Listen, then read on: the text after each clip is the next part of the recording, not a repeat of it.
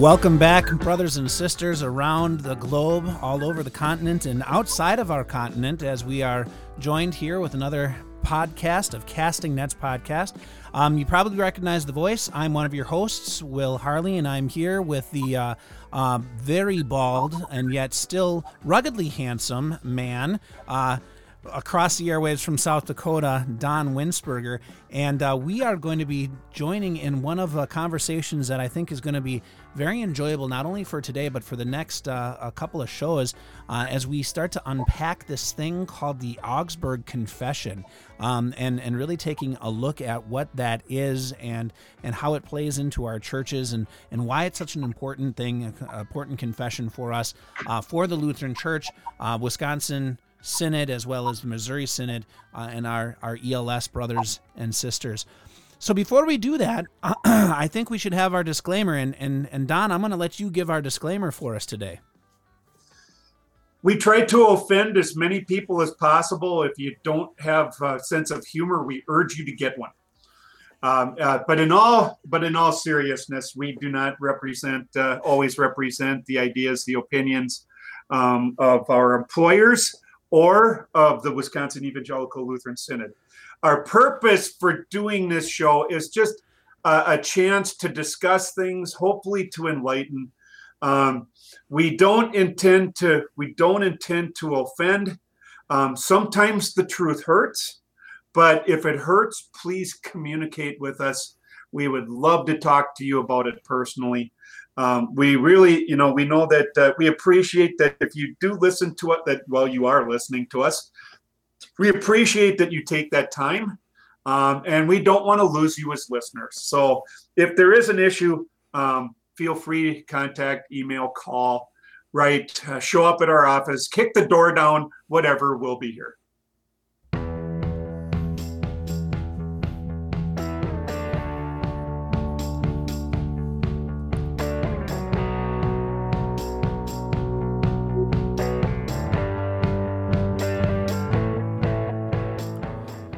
Well, Don, I don't think you can get any more offensive than the Augsburg Confession when it comes to things to be said and wonderful statements to be made for a church body.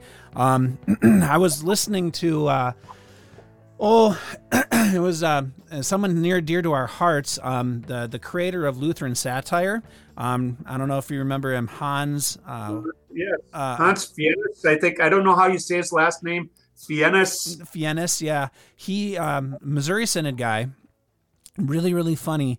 But I listened to his channel and I was listening to his paper on when to use that type of satire, when to use this idea of what did he call it? Snarkiness as Lutherans. And he made the comment that in our confessions and the writings of our early church fathers, we were snarky. That Lutherans were known for their snarkiness. So for us to have this conversation about poking fun at people, I think is following in the good Lutheran tradition. Oh, I won't argue with that. I think some of that comes with German heritage too. I have German heritage in me. Most of it is my grandma Winsberger was full-blooded Norwegian. Grandpa always tormented her for tainting his children's and grandchildren's blood. Let me tell you this. My point is German Catholics also have a snarkiness as well as German Lutherans. All the good Lutherans are German, aren't they? No, wait. That maybe we shouldn't say. I appreciate that thing with snarkiness. It was definitely a part of Luther's personality. Maybe not always used in the best place, but once again, not going to try to put myself into his shoes, since I'm not a child or a product of that time and didn't have to live it. You know me very well that as I get older, and you have known me for almost 9 years, that as I get older, the more snarky I get, especially when it comes to religious matters. As I see attacks on the gospel, as I see attacks on the in something that we'll be talking about coming up here in the very near future, dealing with the Augsburg Confession, the chief article of faith, justification by faith alone, on which all other doctrines of the church stand. I'm not so nice.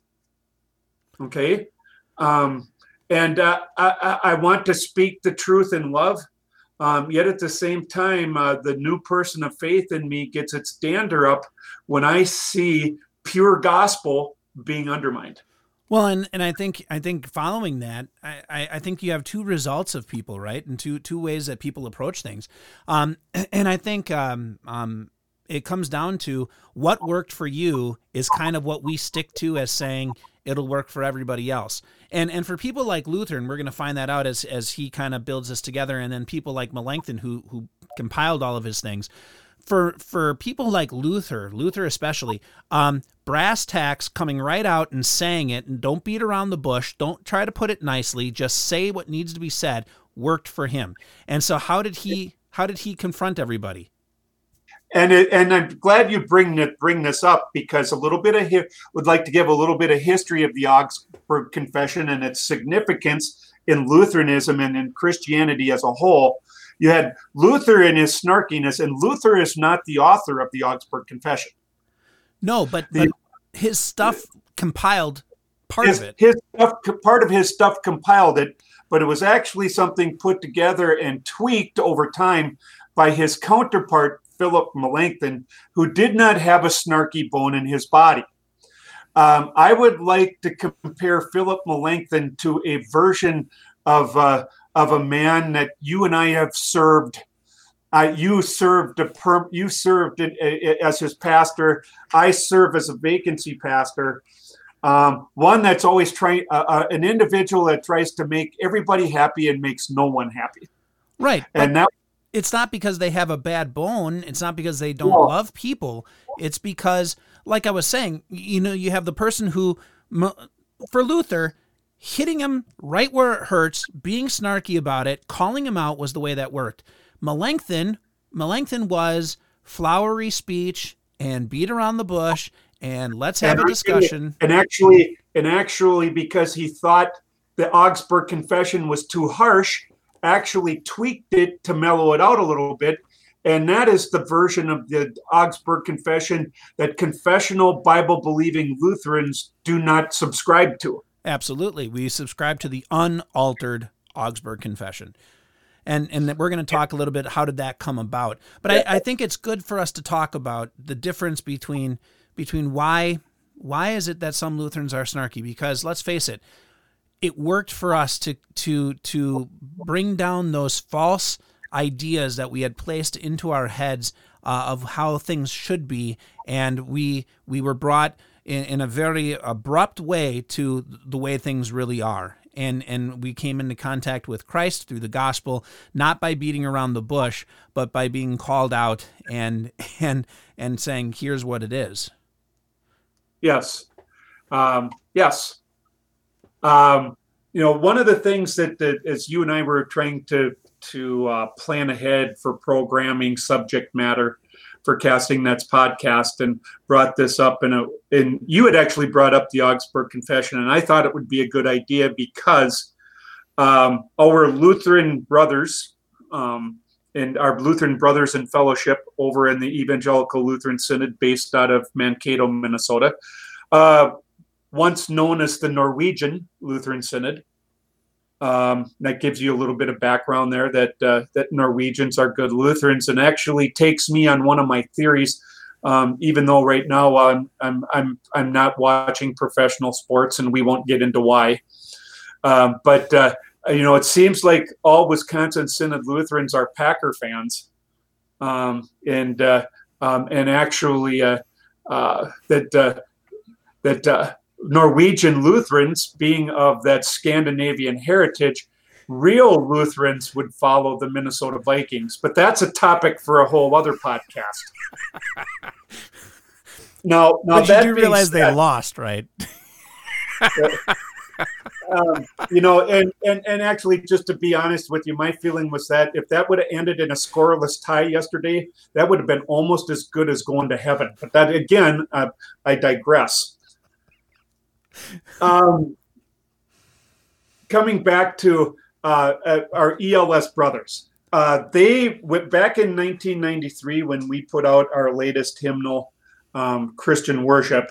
Our ELS brothers were going to go along on the project with us. They wanted to preserve more of their heritage that they were used to and produce their own hymnal. It is a hymnal called the Evangelical Lutheran Hymnary. Many of our WELS people are familiar with this, maybe traveling to ELS churches for whatever reason or another.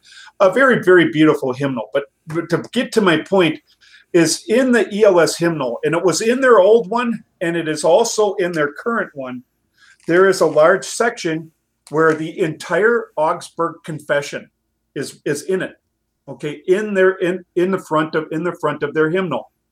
And I always wondered about that because that wasn't something that seemed to be traditional in WELS Missouri Synod worship in hymnal background, but it seems to be a tradition in the Norwegian Synod. And as I was doing some digging and preparing for this, actually the reason for me at least became crystal clear, because actually the Augsburg Confession was the first, I will put in quotes, official confession of the Lutheran Church. There were other little things that were put out that actually even contributed to this document. But this was the first document that was drafted by the Lutherans in defense of where the Lutherans stood and so forth. And so in actuality, many Lutherans say this, and our counterparts in the Missouri Synod say this, that really the Reformation, is often called the birthday of the Lutheran Church. Not really. That was really Luther putting up the 95 Theses to discuss indulgences. Really, the birthday of the Lutheran Church would be better considered to be the day that the Augsburg Confession was presented to the emperor, which would be, that date would be actually October 16th, not October 16th, but it would be June 25th, 1530. Right, at 3 p.m. At 3 p.m.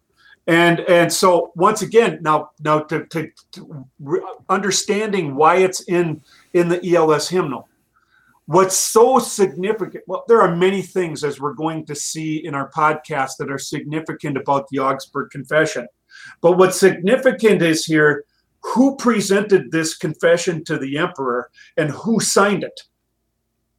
And it was lay people that signed this and stood up for it and said they would give their lives for it. And to me, that explains why our Norwegian Lutheran brothers include it in their hymnal, because this is the confession of the lay people. And I think that's an important distinction to make, because, like you said before, there were many different confessions that were given. I mean, there was the Schwabach articles, there was the Malberg, that would have been a confession. Articles probably more so. You had the Heidelberg Disputation. You have the 95 Theses. You have all these different. You even have the small card articles, right? That are all these different writings that Luther contributed to. Other theologians, Lutheran theologians, had made and compiled. But the problem is that they were all academic and theologically backed. This was the Augsburg Confession was the first one where Luther wasn't even present at the meeting. And the laity told Melanchthon, hey, we want the biblical view, the confession of what it is that we believe written down, so that we can stand behind it and say, this is what we believe, and this is how we are organizing ourselves. And so it became, like you said, that wonderful document that was not just theological. It wasn't just a bunch of people stuck in a room contemplating what to write, but it was lived out in the lives of these of the parishioners. And they said, this is what we truly believe and confess to be true from the scriptures. yeah, you're right. That was the impetus behind it. Forgive me for having just a brain hiccup here. If I'm not mistaken, was it Duke Frederick? I believe so. Or was it his brother? Anyway, that actually made the request for because once again, they wanted that to stand on. They wanted to be able to talk intelligently about and accurately about what they believed and what they stood on. And it went even further than that. And I know a lot of modern day Lutheranism might disagree with us, but it went further than that. There was a document that was put out by Dr. Eck, and it was, I don't know, it was a proposition that linked the, Dr. Eck was a Catholic, by the way, and it linked the Lutherans, if you want to use that term at that point in history, with the Protestants and with the Reformed. It linked them with the Zwinglies. It linked them with the Anabaptists. It linked them with these other startup groups. And it pretty much said, there's no difference between you. And all the Lutherans stood and said, no, we're not Protestant. We're not Reformed. And they said, in this document, we need a document that shows what we are saying follows what the scriptures say.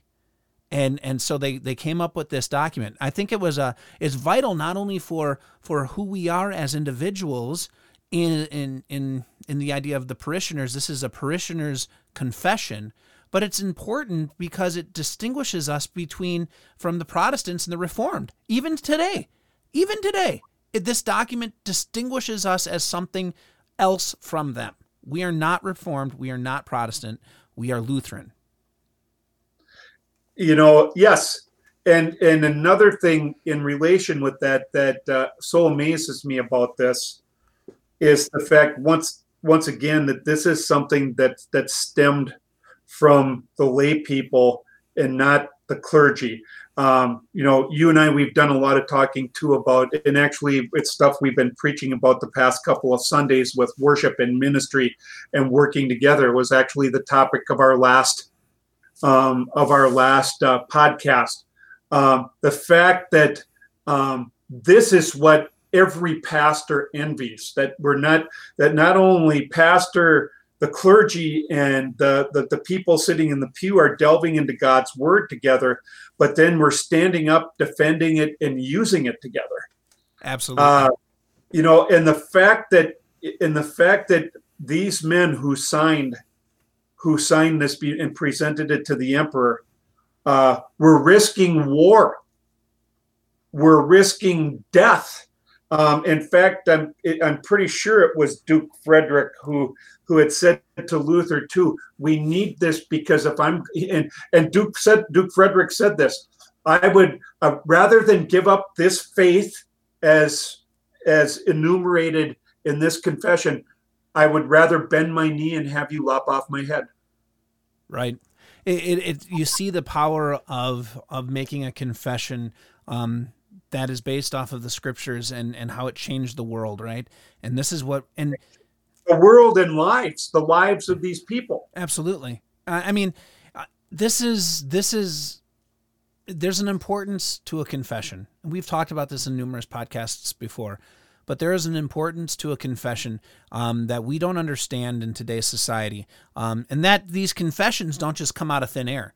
And I think that's really where we need to go and maybe share with our listeners is that this ultimate confession didn't just all of a sudden come out of thin air because people were dissatisfied with the Catholic Church or because people were upset with the Protestant Revolution and the Protestant War, or not the Protestant Wars, the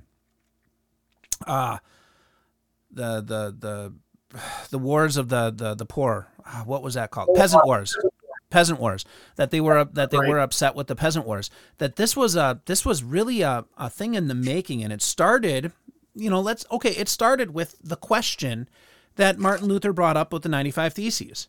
It started there, but and I don't even like the 95 Theses being the mark of the beginning of the Lutheran Church. I'm a firm believer that probably more so that the mark of the Lutheran Church's beginning is the Heidelberg Disputation that happened in 1518, right after 1517. That's because when the Heidelberg Disputation was the actual conversation. That was the actual conversation that Luther had with the Augustinian monks that he was a member of. That was the turning point when they took away all of his monastery duties because he refused to give up and go back to the same way that the Catholic Church had decided to do. But this is the building blocks, right? So we have the 95 Theses of all the disagreements. We have the Heidelberg Disputation, claiming of Christ and only Christ, and his glory and his grace for us. There you're hitting on it with Christ and only Christ. You're talking about the building blocks. Let's talk just a second again, so people understand why. Because people are going. People might be wondering, well, this is just a document put together, and you brought that up. The Augsburg Confession is such a wonderful thing because it is all based on Holy Scripture, and is a wonderful exposition and teaching of that Scripture. That is why we as Lutherans treasure it, because it is a faithful exposition and confession on Christian doctrine. And I'm not saying that Luther is a prophet, but didn't he say something similar in his diet at Leipzig when Luther said something to the effect of that a layman armed with Scripture is more powerful than the Pope without it? And that was 1519. That's 21 years before he has, or 19 years or 11 years before he has an opportunity, 11 years before they have an opportunity to actually see this document where Scripture is given into the hands of the laity, and they make this statement. But I mean, these are some of the things that build upon this, right? So would the Augsburg Confession would have been a thing if Luther hadn't been excommunicated? Probably not. I mean, if he wasn't removed from the church, there wouldn't have been this divide. There would have been just maybe another sect within the Catholic Church that had their own views and their own thoughts. But he was excommunicated in the papal bull in 1520.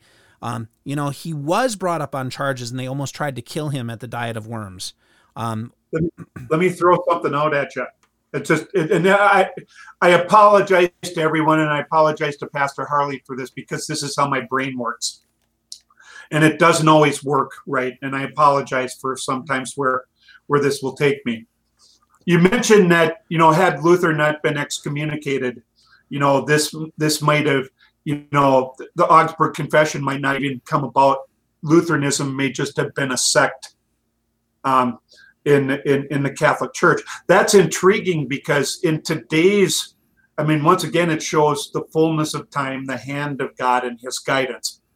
If something like this would happen today in the spirit of in really the atmosphere of the Roman Catholic Church today, pretty much I don't even think Luther would have been excommunicated. Oh, of course not. It would have been just like a Franciscan sect or an Augustin sect or anything else like that. And maybe a few comments from the Pope that, okay, this is some German that drinks too much high content alcohol beer. Right. And I think you're absolutely correct. This was the perfect time for God to make a change in his kingdom. And so he did. And he put the right people in the right spots to make that change. It was the perfect storm, right? You had an elector who supported Luther and supported that school in Wittenberg. You had the right educated people coming to support this school and to build this school, and you had that perfect storm.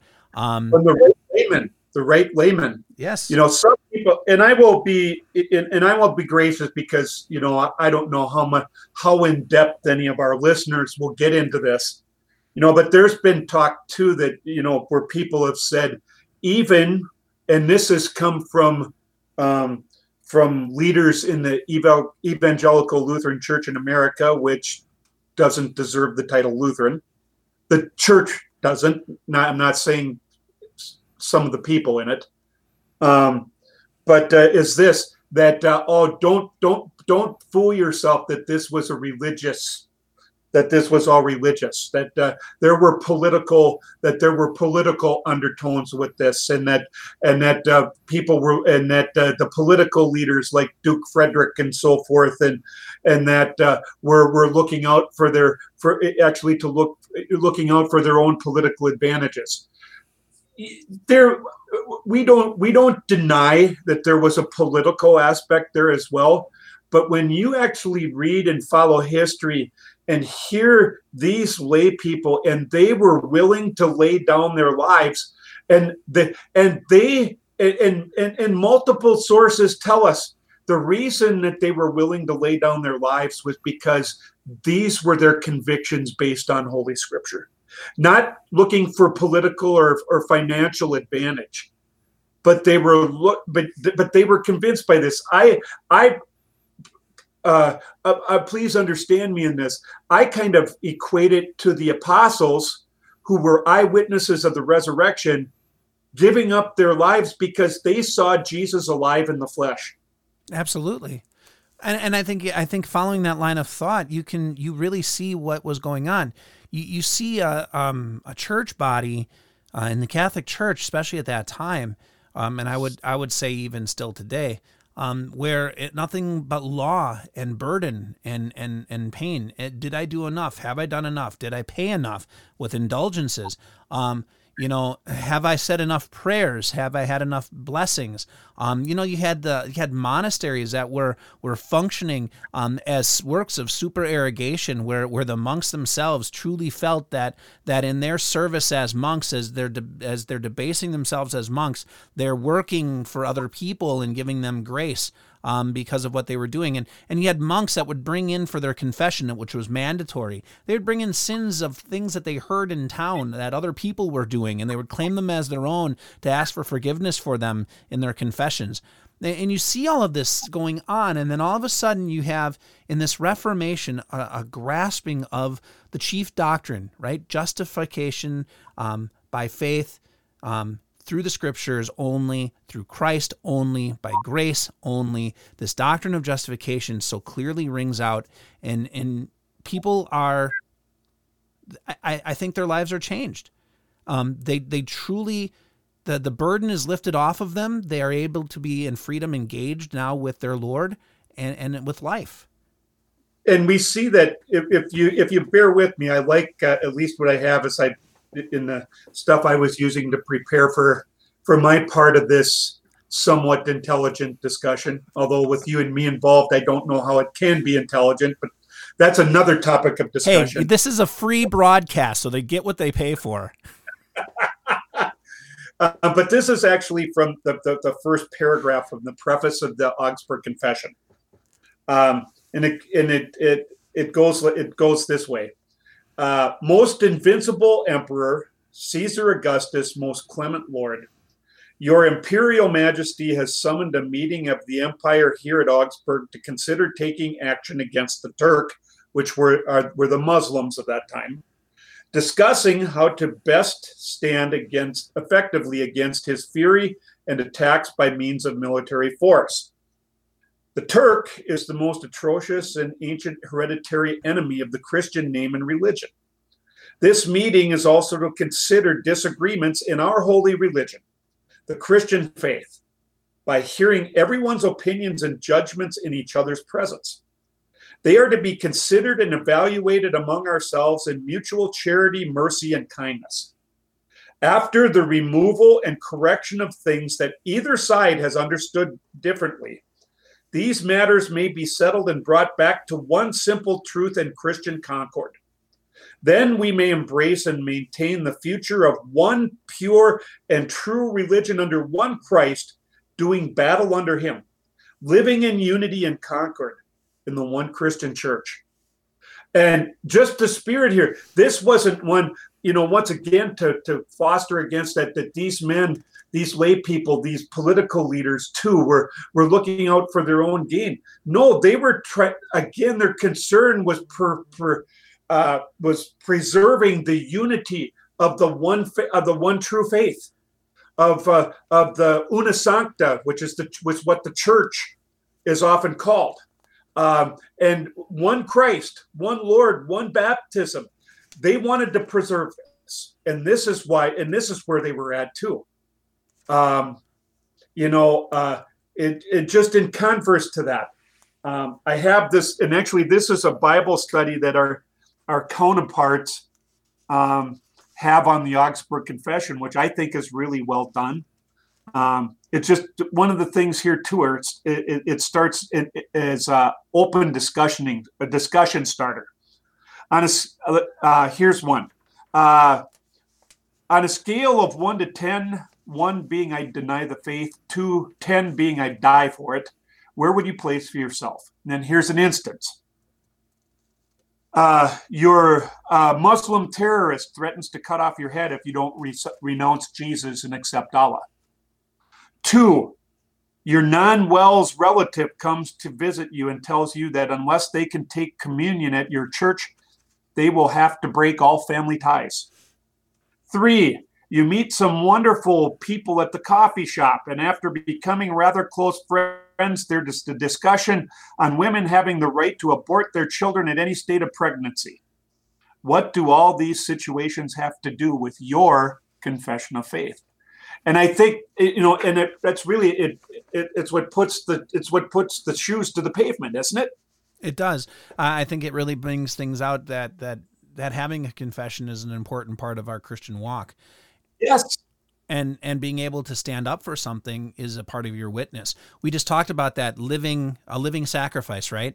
Last Sunday in our discussions with Romans between our two different churches, we had that discussion of what does it mean to be a living sacrifice? Well, a living sacrifice is one who is freed by Christ, who is now able to engage with God's law, not as a have to, but I get to. Well, it's also, in many ways, living out a confession of what is it that I truly believe and what do I hold dear and what am I willing to give up in this conversation with other people. And this is what's difficult for all of us, pastors and lay people. And that's one thing that I'm going to enjoy in the podcasts that we do on the Augsburg Confession, because this really does, I think this is something that's really beneficial for pastors and lay people working together. Right. Is we in the era that we live in right now, making a confession, making a stand is not popular in our society today by any stretch of the imagination. Well, it is. Let's be honest. Making a stand is popular. It's popular, but only if it is something that is anti-Christian. Or rebellious. Well, and once again, that's anti-Christian. Sure.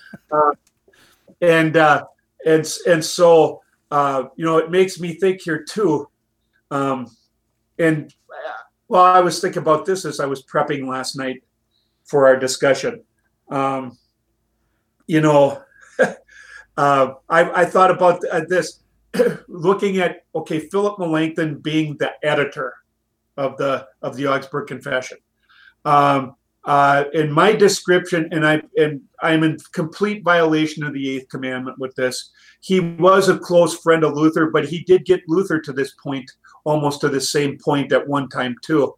That Melanchthon ended up just being a weak, snivelly little whining coward. In the end. With his, I understand that he wanted to keep the church together, but anytime pressure was put to him, he caved. But let's be honest, and let's give Melanchthon just a little bit of modicum, and the little bit that I would give him is that he is a humanist.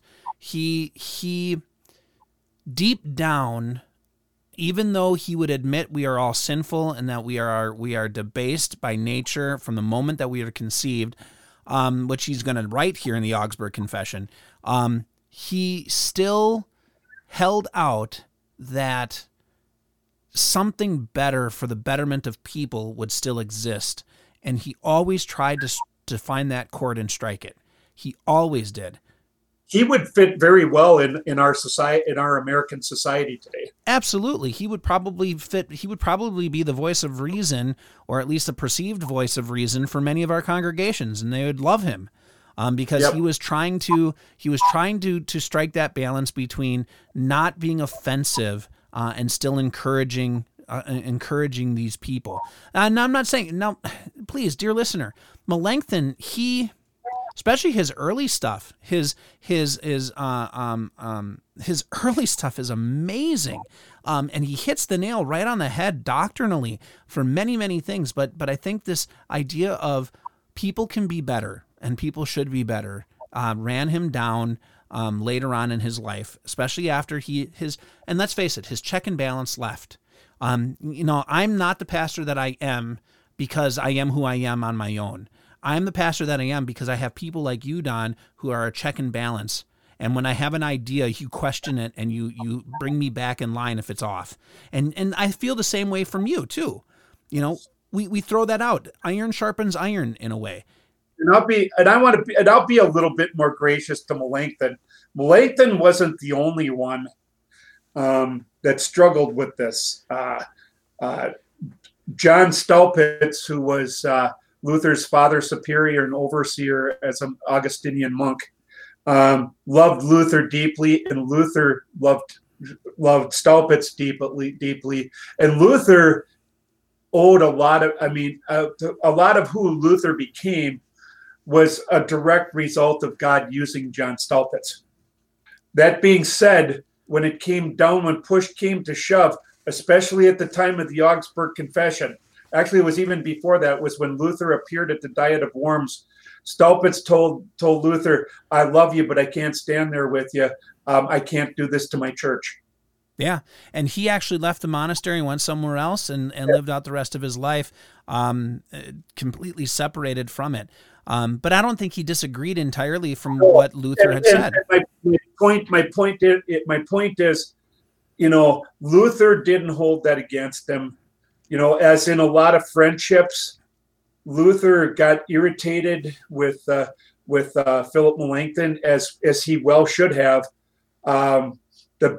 In my historical memory, their relationship was strained at the end of Luther's life, but I do not recall Luther branding him a heretic. He was never branded a heretic, but let's just face it. Let's just put it in here. The only time, the main reason, not the only time, but the main reason why their relationship was strained was because of the way Luther had approached his comments back to Erasmus in the Bondage of the Will. I think that was the turning point and the tipping point between that relationship between Luther and Melanchthon, because Erasmus was pretty much the main humanist author at the time, and Melanchthon had a lot of respect for a lot of his works and a lot of things that he said. And I think he took great offense to the name calling that Luther came out and said to Erasmus. He said it was far too harsh. He said it was far too aggressive. And I think that was where the line was drawn in the sand, where Luther said very clearly, if you believe that you have free will, then you have tossed out the declaration of justification. That if you believe that you can in some way, shape, or form make God happy with you because of the way that you are and who you are and the choices that you make, then you have completely thrown out the core doctrine of the church. And you bring us back to the Augsburg Confession here. Correct me. I may not be using the correct terminology here, but I'm trying to remember who it was who said it. It may have been you may have had Jim Corthals as a professor at seminary. I had him as a history professor at Northwestern College. Yep. And I think it was Jim Corthals who calls the Augsburg Confession, or at least somebody else did, but I heard it from Professor Corthals, that the Augsburg Confession has been called the Magna Carta of the Lutheran Church. He did say that in passing. I had him too before he retired. Yes. And I'm pretty sure it was and really there, and that is another reason that this confession is held in such high regard among many Lutherans is really because you look at it. It is very concise. It is a very concise. And then there's also Melanchthon wrote the apology, the defense to the Augsburg Confession. But the reason it was written was not to be combative, and I think some of that came from Melanchthon as well, which was a good thing. It was to clarify because the Lutherans were being grouped in with a whole bunch of other different sects and things, and being accused of teaching and believing things, and things like denying the Trinity, and so forth. Things that were clearly taught in the ecumenical creeds. Yes, and so the first part of the Augsburg Confession is devoted to really this is where Lutherans have not departed from the traditional faith. This is where we agree. Yeah, and I think that's where you're trying to say the beauty of the Augsburg Confession is that the Lutheran faith actually is or I should say the Augsburg Confession really goes back to establishing we are historically Christian. Yes. Not made up Christianity, not a new fringe group, but historically we are historically Christian, and here's what we believe. And tying things back to the Augsburg Confession, as we'll look at as we come up in the coming weeks, we'll tie in where the Augsburg Confession ties in how Luther and the Lutheran reformers agree and support the early church fathers. Again, like you said, historical Christianity, and that is what we rejoice in as Lutherans today. Clergy and lay people. Confessional Lutheranism is the historical Christian church, historical. And I think we've done a disservice, and maybe you can correct me if I'm wrong, or add to it if I don't say enough. But I think we've done a disservice. I've had the opportunity in my short life to sort of be on both sides of the synod divide. and I was in the Missouri Synod, and then I came over to the Wells, and our Missouri Synod counterparts. It has been my understanding they have well-worn triglots. They have well-worn Books of Concord. They are beaten up on the shelf, and half the time they don't spend any time on the shelf. They sit on the desk of the pastor, and he's going back there and underlining, and in fact, my first sermon that I preached when I was in seminary, Professor Tiefel ripped it apart, and he said, because I used the text, and then I went back to the Book of Concord, and I used that as I used my text as an entrance to teach the doctrines of the Book of Concord, and he said, "See, this is typical of Missouri Synod, that they go back to the doctrines of the church and they don't stick to the text," and so he ripped it into shreds. But I think that's been the natural tendency of the people in the Wells have well-worn Bibles, and that's good. And that is in a general, you are correct with that. When you brought that up about your sermon, I want to tell you that was something that I was not. Again, our seminary didn't. I had Professor Tiefel too, not for homiletics, and I will say thankfully so. But that's, and I respect him. I learned a lot about from Professor Tiefel in liturgics that I appreciate and I'll never forget and take with me to glory. But that being said, what I learned about integrating and using the confessions in my text study was from my overseeing pastor when I was a vicar. And he was born and raised in the Wells, but he always told me, he says, you need to go to your Book of Concord, look up at the scripture references and check out all the scripture references where you find your text in the Book of Concord. And he made that and so I still do that to this day. Oh, and I've learned to combine both of those on my own and do that.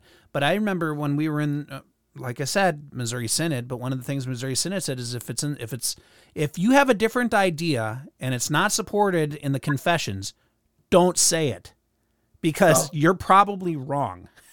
Yep.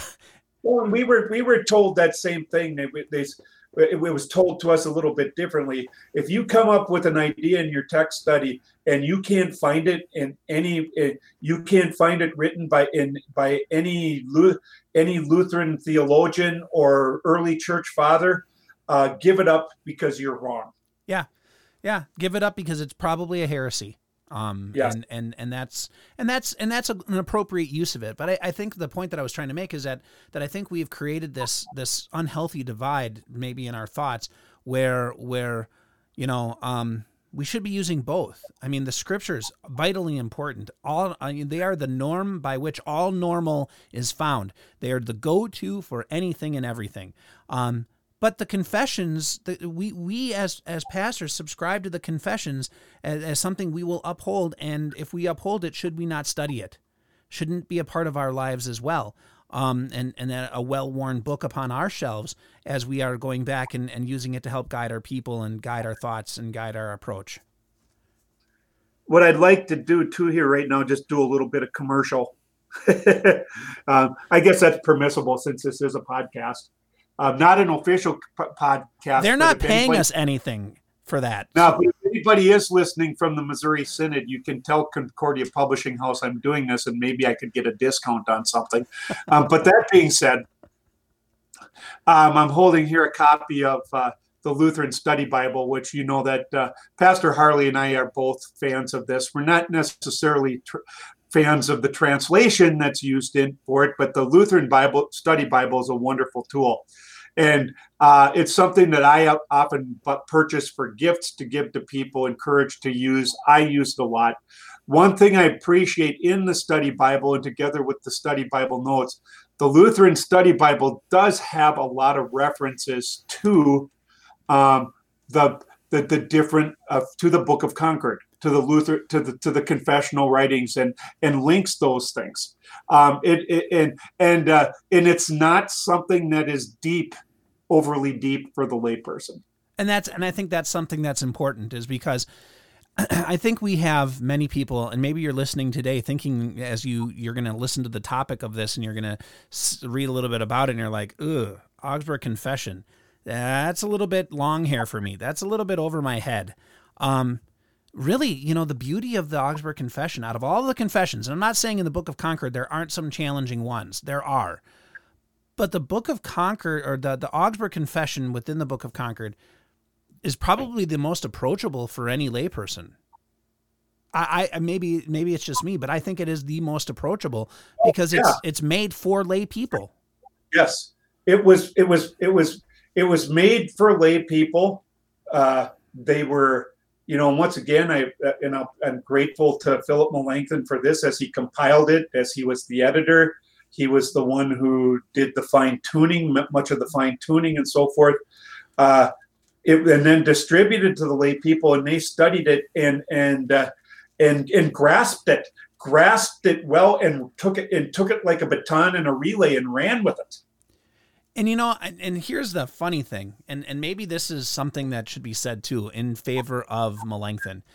One of the things that I think really helped Melanchthon in preparing to write the Augsburg Confession, yes, all of the things that Luther had kind of put together, but I would say his Loci Communis of 1528.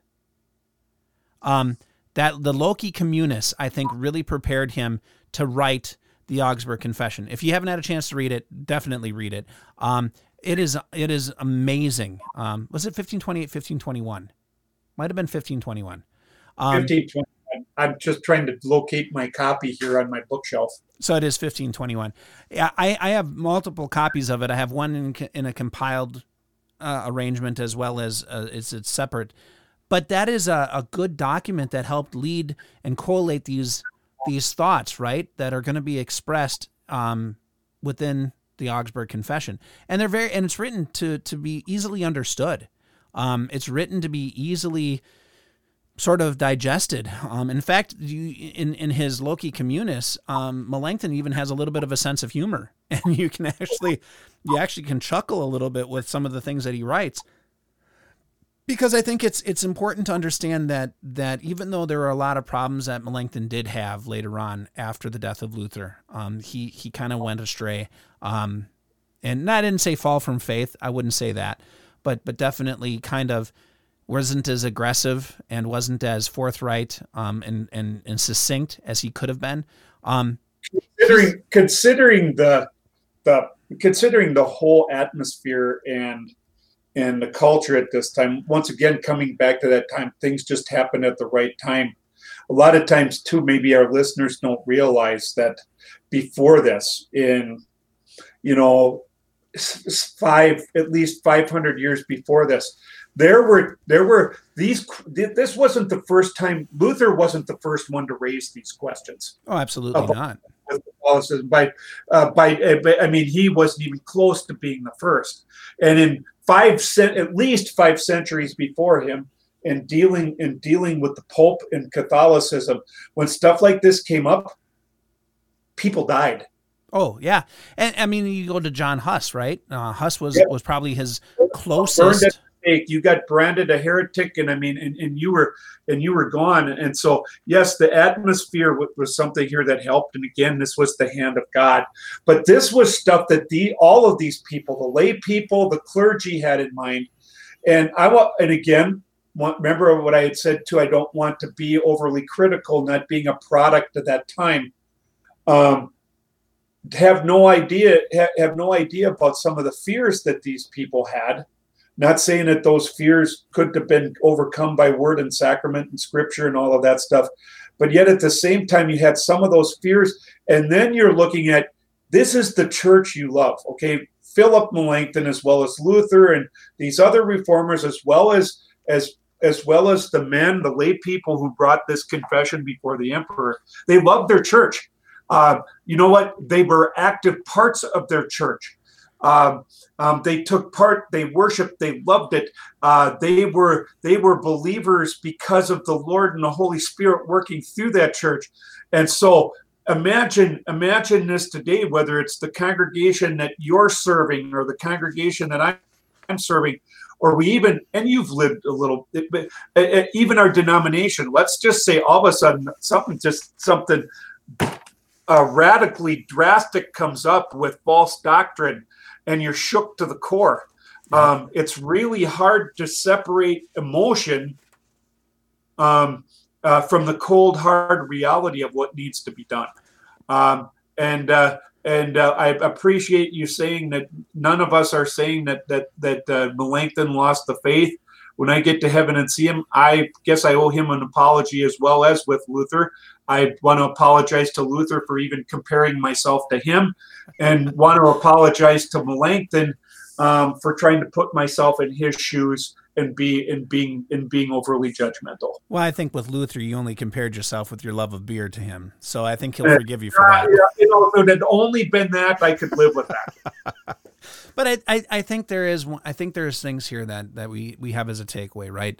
Dear listener, we're coming to the end of our time for the introduction to this topic of the Augsburg Confession, and hopefully your takeaway is that confessions mean something, and specifically for the Lutheran Church, of which we are a part, Don and I, and many of our members are a part.